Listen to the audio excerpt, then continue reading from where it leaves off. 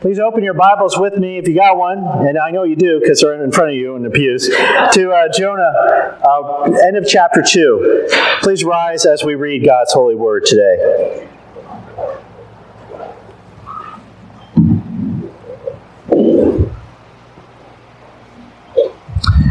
We're going to be reading Jonah 2, verse 10. Well, that's not Jonah. There we go. And we'll read through 3, verse 10. Hear the word of the Lord. And the Lord commanded the fish, and it vomited Jonah onto dry land. Then the word of the Lord came to Jonah a second time. Go to the great city of Nineveh and proclaim it the message I give you.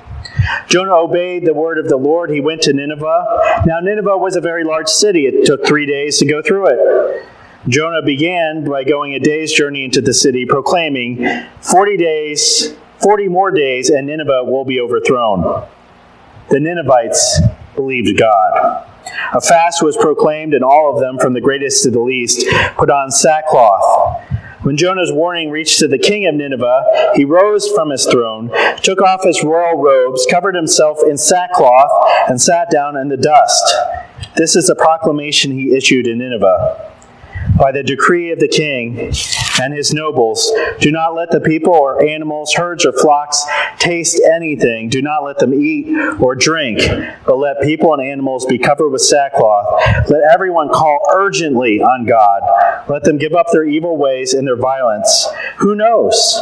God may yet relent and with compassion turn from his fierce anger so that we will not perish.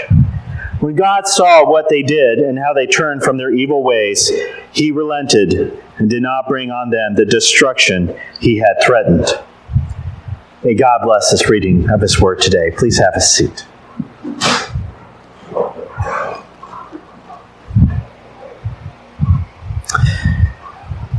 There's nothing quite like getting a do-over in your life, is there? Oh, it's great. It's the best. True story. A couple months ago, Idaho police pulled over a teenage girl who was spotted driving backwards around her subdivision over and over again, around all these blocks. They pulled her over. They said, "What are you doing?" She said, "Well, my parents let me borrow the car, but they'll know by how many miles I put on it, I went way far away. So I decided to drive backwards to take some of those miles off." She was looking for a do-over, did not quite get the do-over she wanted. But Jonah did. Jonah gets the mother of all do-overs here. I have to imagine he's pretty much relieved after 3 days in complete darkness, inside the belly of a fish, listening to those strange aquatic sounds, finally being spat up onto dry land, and blinking into the daylight, and hearing the word of the Lord coming to him once more. And he realizes he's been given a do-over. God is working through this man who deserved death and judgment, as we've talked about before, but now is being offered grace and mercy to go and fulfill his mission. In effect, when we get to the end of chapter 2 here, the book of Jonah effectively rewinds all the way back to the beginning. It's very weird. It's very unique in all of the Bible that it goes all the way back to the beginning, all to give Jonah a do-over, except that this time, Jonah makes a better choice. He doesn't. It would have been pretty funny in a sad way if he just fled all over again. But he doesn't. He obeys God. Finally, he obeys his Lord. He's been given a do-over because of his repentance, and he's determined to make the best he can with it. How about you? How about me? Have we repented? Have we turned away from our sins, turned toward God, and been given a do-over? And if so, what are you doing with the do-over God has given you in your life? I want you to think about that as we look at today's account here at Jonah, because we're going to see this theme of repentance, this theme of a do-over, is very much at the center of the book. So 3 chapters into this book, and Jonah has finally made it to his destination. You'll remember, he's going to Nineveh. the great city at the heart of the Assyrian Empire. He gets there and he is in effect, a stranger in a strange land. He is surrounded by his lifelong national enemies. And he's tasked with telling them that they're all doomed. The life of a prophet is never easy. A lot of them die very young. And probably Jonah realizes, well, I'm going to obey God, but my life expectancy is 45 minutes tops the second I enter that city and tell these people they're all doomed. But something really amazing happens here.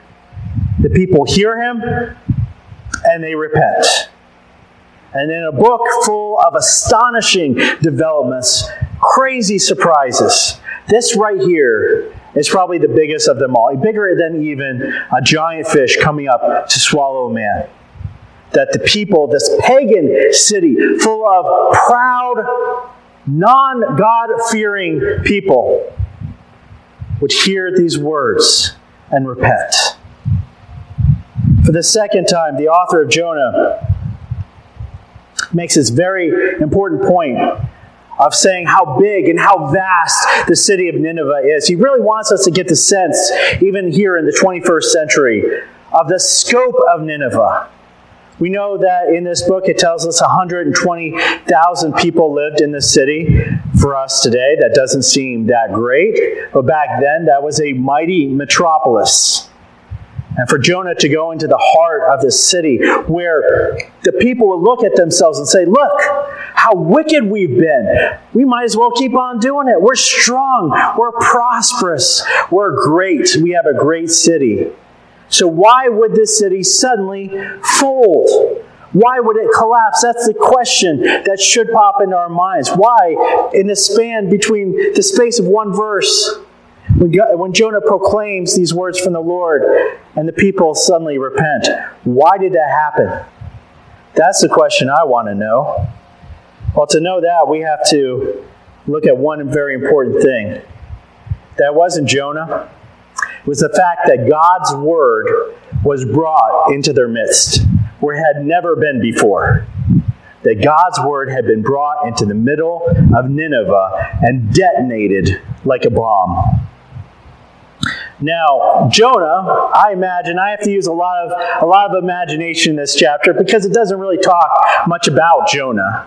Chapter 3 is not a Jonah chapter, it's a Nineveh chapter. But I have to imagine that Jonah, he's grimly going up and down these streets. And in my imagination, he's got a big bell because that's what I imagine when those people going up and down streets proclaiming the end of the world always have a big bell or sign like, so he's ringing that bell. And he's saying the same message over and over again. God says, Jonah, say this message. And Jonah's like, okay, I'll say that message and not one word more.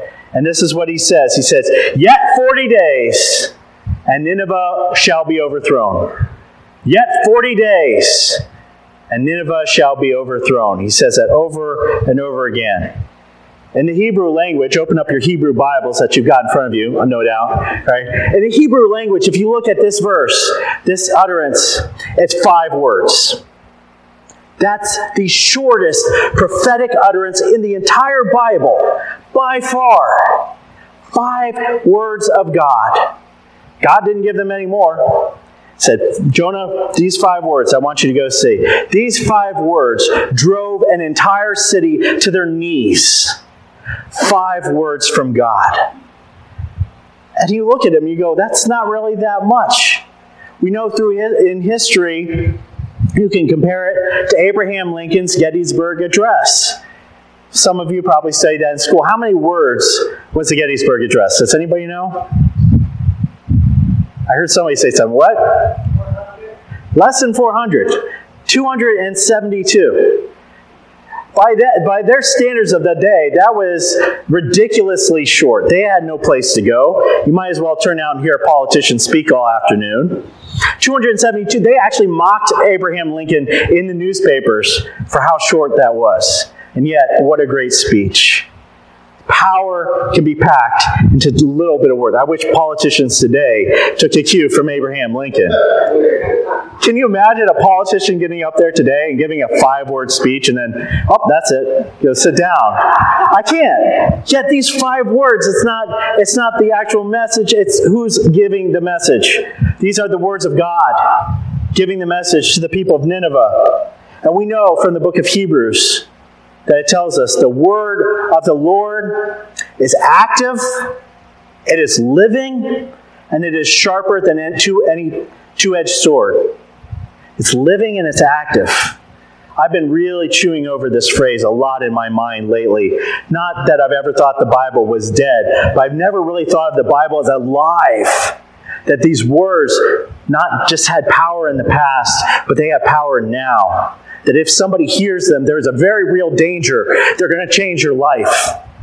And they're going to do to you what it just did to the Ninevites. 5 words. When God sends His word to the people, it's not just a text message you can blow off. For the people of Nineveh, it shakes them to their core. It shocks this city. It ripples out. We don't see in this book where it says, well, some people believed, but most people just shrugged and went on with their lives like we would do if we heard a news story. Everybody is a proclamation from God that they're receiving as truth. And God has just told them what? That in 40 days, He is going to raise their city to the ground like Sodom and Gomorrah. He is going to turn everything and everyone they know into ash. But they don't miss the fact that in these 5 words, there is a deadline of 40 days. And where there's a deadline, there's an opportunity to change things. And so they repent. In that deadline is kind of buried, and when you unpack it, is buried a call to repent. And so they repent. And the people from the greatest to the least, they start fasting. They do what was always common in cultures back at that time. They'd stop eating. They put on sackcloth. If you've ever worn sackcloth, I've worn it. It is itchy. It is uncomfortable. It's like wearing a burlap sack. It's not comfortable at all. And they sat in the dust. And that was a posture of repentance where you're humbling yourself. You're making yourself physically miserable to focus on repenting. This hardened pagan nation heard 5 words from God. And they turned and they repented. There's a pastor I was reading not too long ago. He said, it's very common in the church today that think we need to take the gospel and pretty it up and make it more exciting and garnish it. He said, you know what? The gospel is plenty exciting all on its own. You just need to say it for it to be exciting. Look at how the gospel flourishes in Nineveh. How it took a proud city and brought them before their Lord. It's still a formula to salvation even today. Peter said in Acts 2:38, we must believe in the truth of God and repent of our sins. He said, repent and be baptized, every one of you, in the name of Jesus Christ for the forgiveness of your sins, and you will receive the gift of the Holy Spirit. That we are still today called to believe in God as the Ninevites believed, and to repent. And through that is salvation. Here's what I want us to chew on. Brothers and sisters, if the Ninevites could believe God, receive the truth of God, believe that, and repent because of 5 words, what should we do with these 783,000 words from God we are given in the Bible? That God has given you all of that. Should we repent even more? How much more should we believe God? You have all of the prophets, all of the apostles marching right into your life, proclaiming the truth of God with their big bells, ringing it out for you to hear. 783,000 words calling you to listen, to believe, to repent, and to change.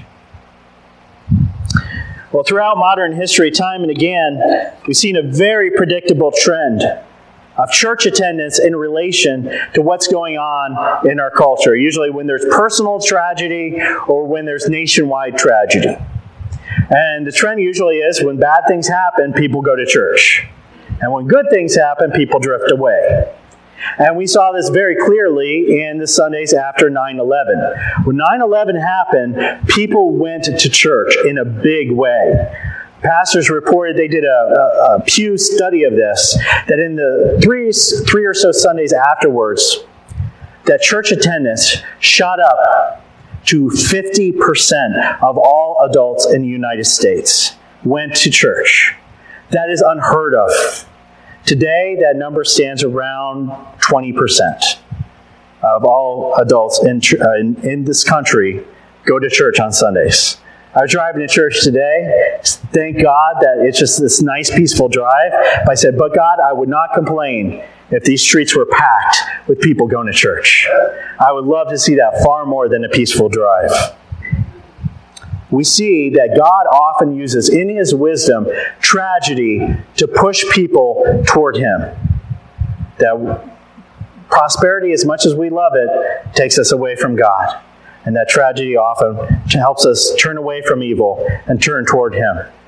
Now in verse 6, if you still have your Bibles open, you can see how there's a transition between the street level, where we're talking about the people on the ground, the people in the city, and then suddenly the author takes us right up into the palace, and we get this high-level view of what happens up there in the palace. What I find is very interesting is I can sort of understand, although I find it very unlikely, that people in the city of a pagan nation would suddenly repent. But I would think a pagan king with all this power, with all this authority, would be more stubborn than Jonah. And yet he's not. He gets right down there with the rest of them. And the question again is why? Why would this king, powerful king over this city, suddenly throw himself on the ground and put sackcloth on his body and fast and ask God for forgiveness? Well, what we're witnessing here is a man who has been softened up by tragedies. Now, not in your Bibles, not in the NIV, but in some other translations, the more accurate translation of Jonah 1 verse 2 heavily suggests that tragedy had been befalling Nineveh. That some sort of unspecified calamity had been raining down on this city that God had sent to them. And so God was basically kind of a boxer, and He was softening them up. He was dealing them blow after blow. Biblical historians speculate that this right here might be King Asardan III. Yeah, that Asardan III, right? Asardan III. Well, we know from Asardan III, he was an Assyrian king, that his reign was marked by a lot of ill omens, by earthquakes, by riots in the streets, by even a great famine.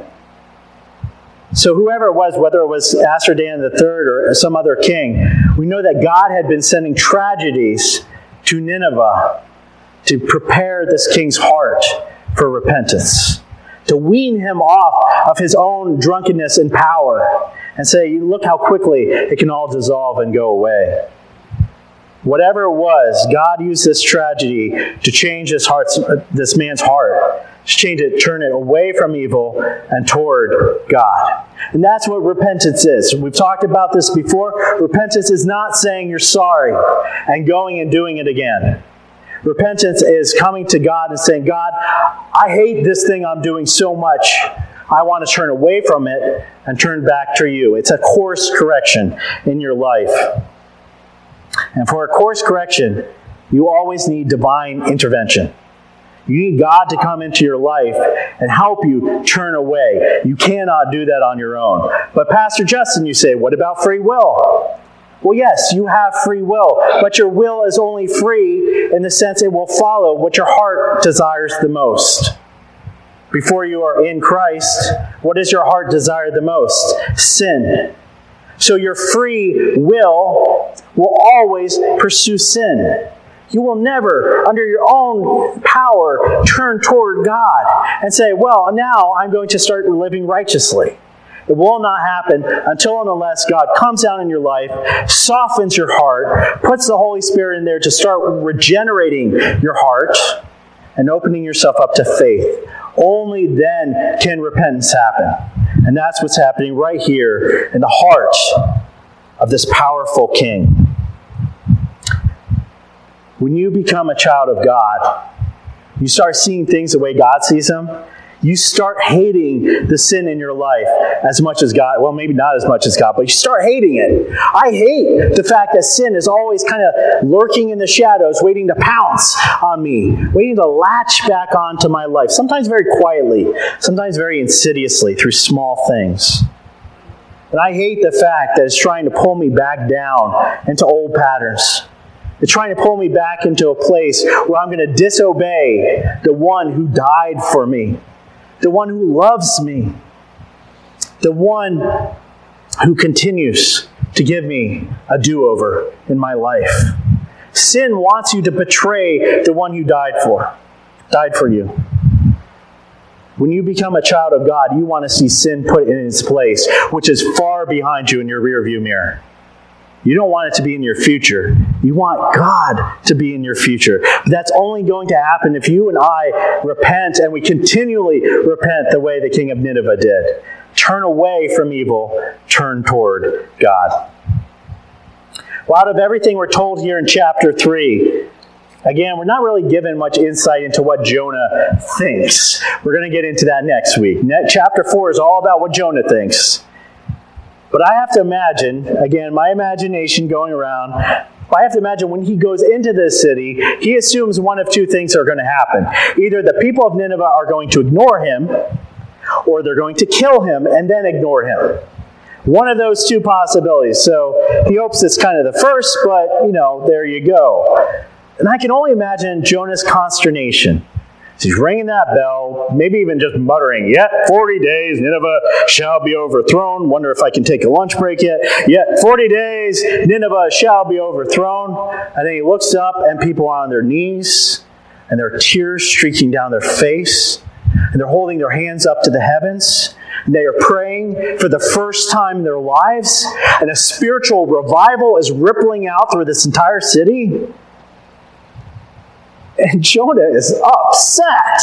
We're going to talk about that next week. But man, his consternation is so high that everybody does listen to God's word. And they do repent.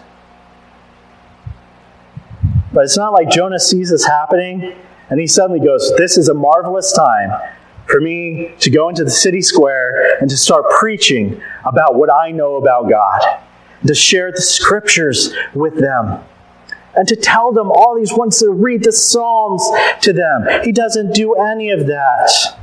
He doesn't look to convert these people into becoming Jews. So even the king is left in the dark. In verse 9 it says, he's in the dark whether or not the repentance effort, this massive citywide edict that he's now proclaimed that everybody, including the animals, have to wear sackcloth and repent. He has no idea if it's even going to happen, if it's going to take effect. He says in verse 9, "Who can tell if God will turn and relent?" Well, guess what? Who could tell? Jonah could tell. Jonah could go up to the king and say, "Guess what, king? I just got gobbled up by a whale. When I was down there, I repented.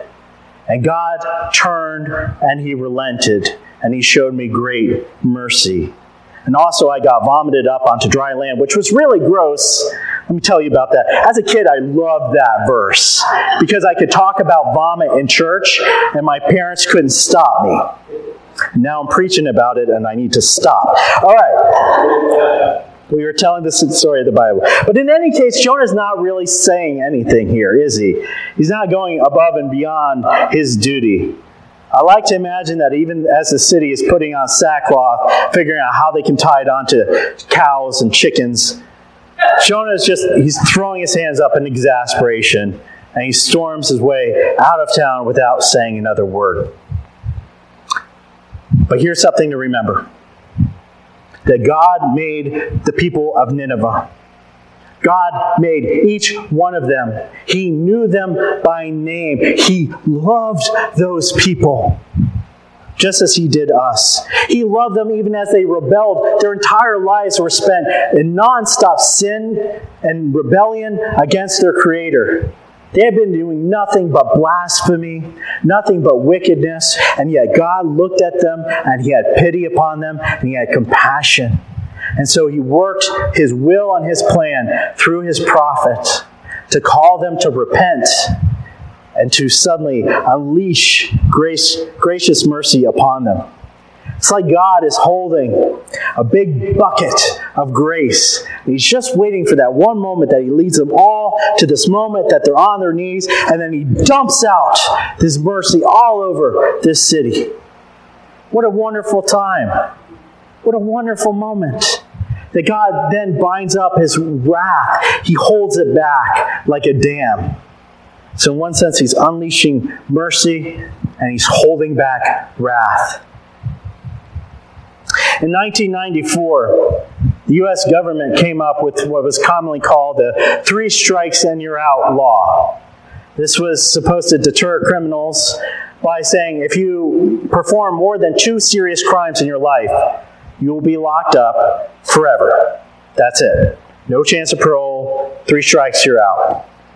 I don't really want to add to the debate because it's been debated, but I want to point out how incredibly fortunate we are that God does not have a 3 sins and you're out policy. Because if he did, if he had 3 sins and you're out, Jonah would be a skeleton in the belly of a fish. If he had 3 sins and you're out policy, then Nineveh would be a smoking crater somewhere in the Middle East. And if he had 3 sins and you're out policy, we would be sitting here this morning in frozen terror, contemplating the eternity of hell that was coming our way. If that was the case. But thank God it's not. Thank God we have a God of second chances. A God who is willing in his grace and his mercy to give us a do-over. Say, you didn't deserve it.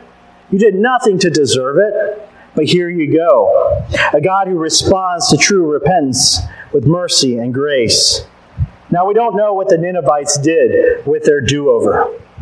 We don't know if this truly brought them into a state of saving grace or not. I pray to God that they did. But you can answer this question for yourself. When God gives you a do-over, what are you doing with that? What are you doing with your life? Can you look at before you were saved and after you were saved and see a clear difference? Or are you still holding on to those same sins? Are you still nursing them in private? Have you started proclaiming the gospel? Have you started showing forgiveness and grace to other people the way that God has given you? What are you doing with the do-over that God's given in your life? Jonah made a good choice this week. It's about the only good choice he makes in this whole book.